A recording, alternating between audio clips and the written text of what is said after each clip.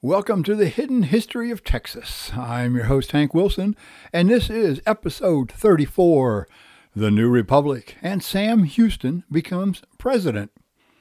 Program is, of course, brought to you by digital media publishers Ashby, Navis, and Tennyson.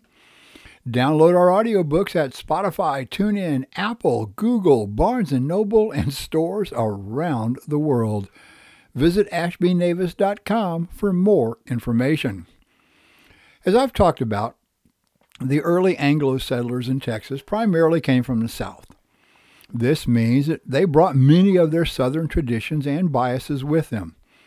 Now, even though the term manifest destiny wasn't actually coined until 1845, the idea that formed it, which is that the United States was destined by God to expand its control and to spread democracy and capitalism across the entire North American continent.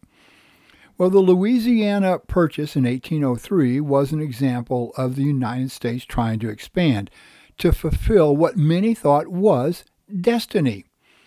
Texas was also seen as being part of that fulfillment.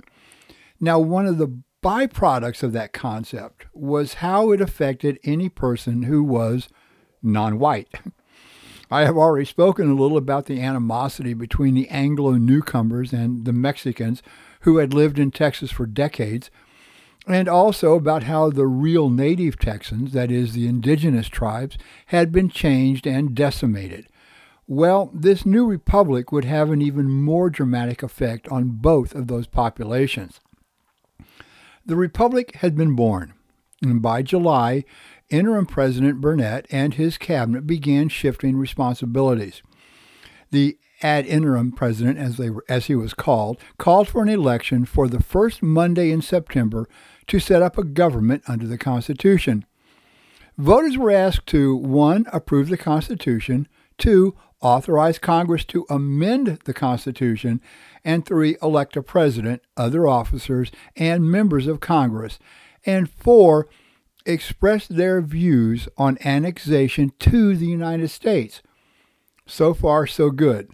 But as with everything about Texas, it was not all peaches and cream. The choice of a president especially was a concern. Henry Smith, the governor of the provisional government, was most likely the first to announce his candidacy for the office. Stephen F. Austin, who many now consider to be the father of Texas, also entered the race. But he had accumulated enemies because of land speculations of his business associate, whose name was Samuel May Williams. And remember, this was in a time when it was difficult to communicate with others, and many newcomers to Texas really didn't even know Austin. Some of the newcomers thought he had been too slow to support independence. And finally, just 11 days before the election, Sam Houston became an active candidate. On Election Day, it was determined that Houston won by a landslide with 5,119 votes. Smith had 743, Austin 587. Now remember, during the Battle of San Jacinto, I mentioned Mirabeau Lamar, the keenest blade at San Jacinto. He was elected vice president. Lamar becoming vice president will play a major role in the future, especially when it comes to relations with both the Mexican and natives. And I'll talk about that in the next episode. Anyway, Houston benefited from strong support from the Army and from those who believed that his election would ensure internal stability, and because of his reputation. His reputation helped Texas receive recognition from various world powers, and probably more important, many people thought it would help Texas get annexed by the United States. Remember, most of the Anglos in Texas at that time weren't really interested in being their own country. Yes, they wanted independence from Mexico, but they also wanted to be part of the United States. Houston was expected to stand firm against Mexico, and while waiting for the United States to seek recognition of Texas independence from Mexico. The people voted overwhelmingly to accept the Constitution and to seek annexation.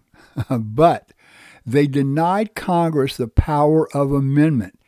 And actually, to this day, the legislature of the state of Texas cannot amend the state's constitution. It can only be done by a vote of the citizens. Now, on October 22nd, before a joint session of the Texas Congress, Houston took the oath of office as president. In his inaugural speech, he stressed the need for peace treaties with the Indians. Now, this is important and would play a major role in what was to happen in the future, and for constant vigilance regarding our national enemies, the Mexicans. He also hoped to see Texas annexed to the United States. Houston's initial focus was on national defense and protection for those settlers who were on the frontier. There were good reasons for him to focus on those. The western counties lived under a fear of Indian raids and also of an invasion by Mexico. Of the two events, Indian raids were the most likely because, unlike with the tribes in East Texas, who, at least for a few years, were assured by the 1835 declaration of the provisional government that the East Texas bands had legitimate concerns to their land, the Indian tribes in the West had no such assurances.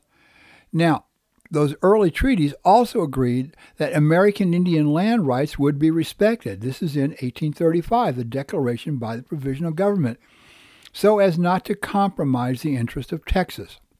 Now, in February of 1836, Houston made a treaty with the Quapaw, Choctaw, Biloxi, Alabama, Coshado, Cherokee, Shawnee, Delaware, and Kickapoo Indians that established a reservation where all would live. You notice there was no agreement made with the Comanche or the Apache. The land was bounded by the Angelina, Nueces, and Sabine rivers and the old San Antonio Road. Now, according to this treaty, that land could not be sold or assigned to any entity other than the Republic of Texas.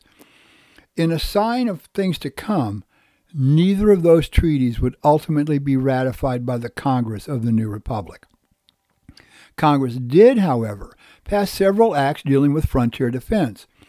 In December of 1836, it authorized a military force of 3,500 men and a battalion of 280 mounted riflemen, and appropriated funds to build forts and trading posts to encourage and supervise Indian trade.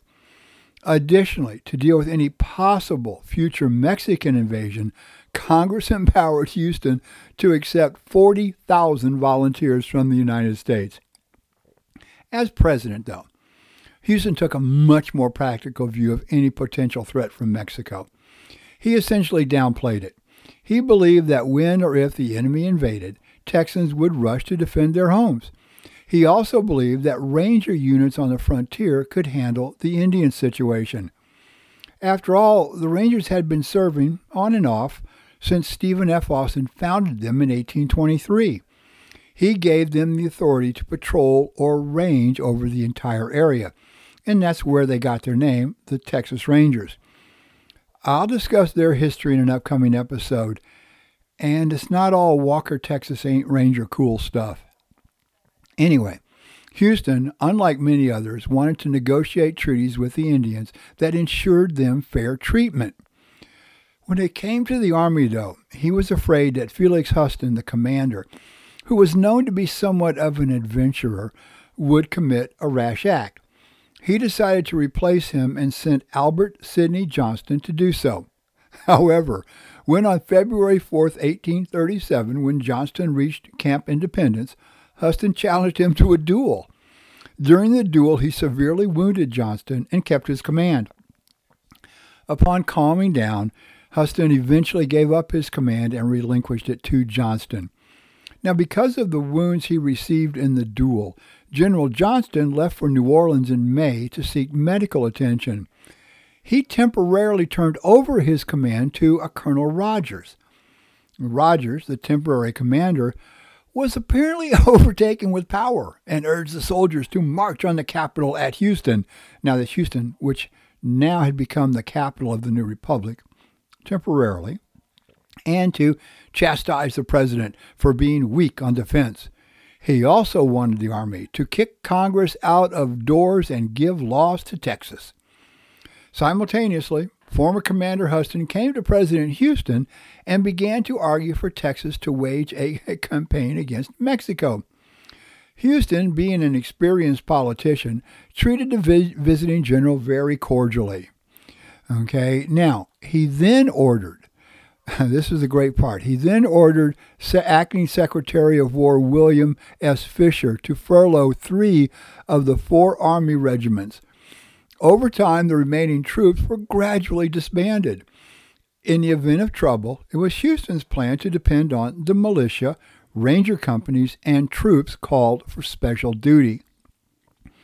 Houston, who had lived with the Cherokee, had hoped that if he kept the military out of Indian country, and by trying to make treaties with various tribes, Texas would be able to avoid difficulties and bloodshed. He sent friendly talks to the Shawnees, Cherokees, Alabama Coushatas, Lipans, Tehuacans, Tonkawas, Comanches, Kaichai, and other groups. The most pressing problem involved the Cherokees, who had settled on rich lands along the Sabine and elsewhere in East Texas. Neither Spain nor Mexico had given them title to their lands. Now remember how at the time of the Texas Revolution, 1835-1836, the consultation had hoped to keep the Cherokees and their associated bands away from becoming allies with Mexico, and had sent Houston to make a treaty guaranteeing them title to their land.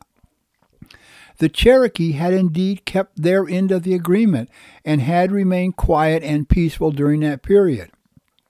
When Houston became president, he submitted the Cherokee Treaty to the Senate for ratification.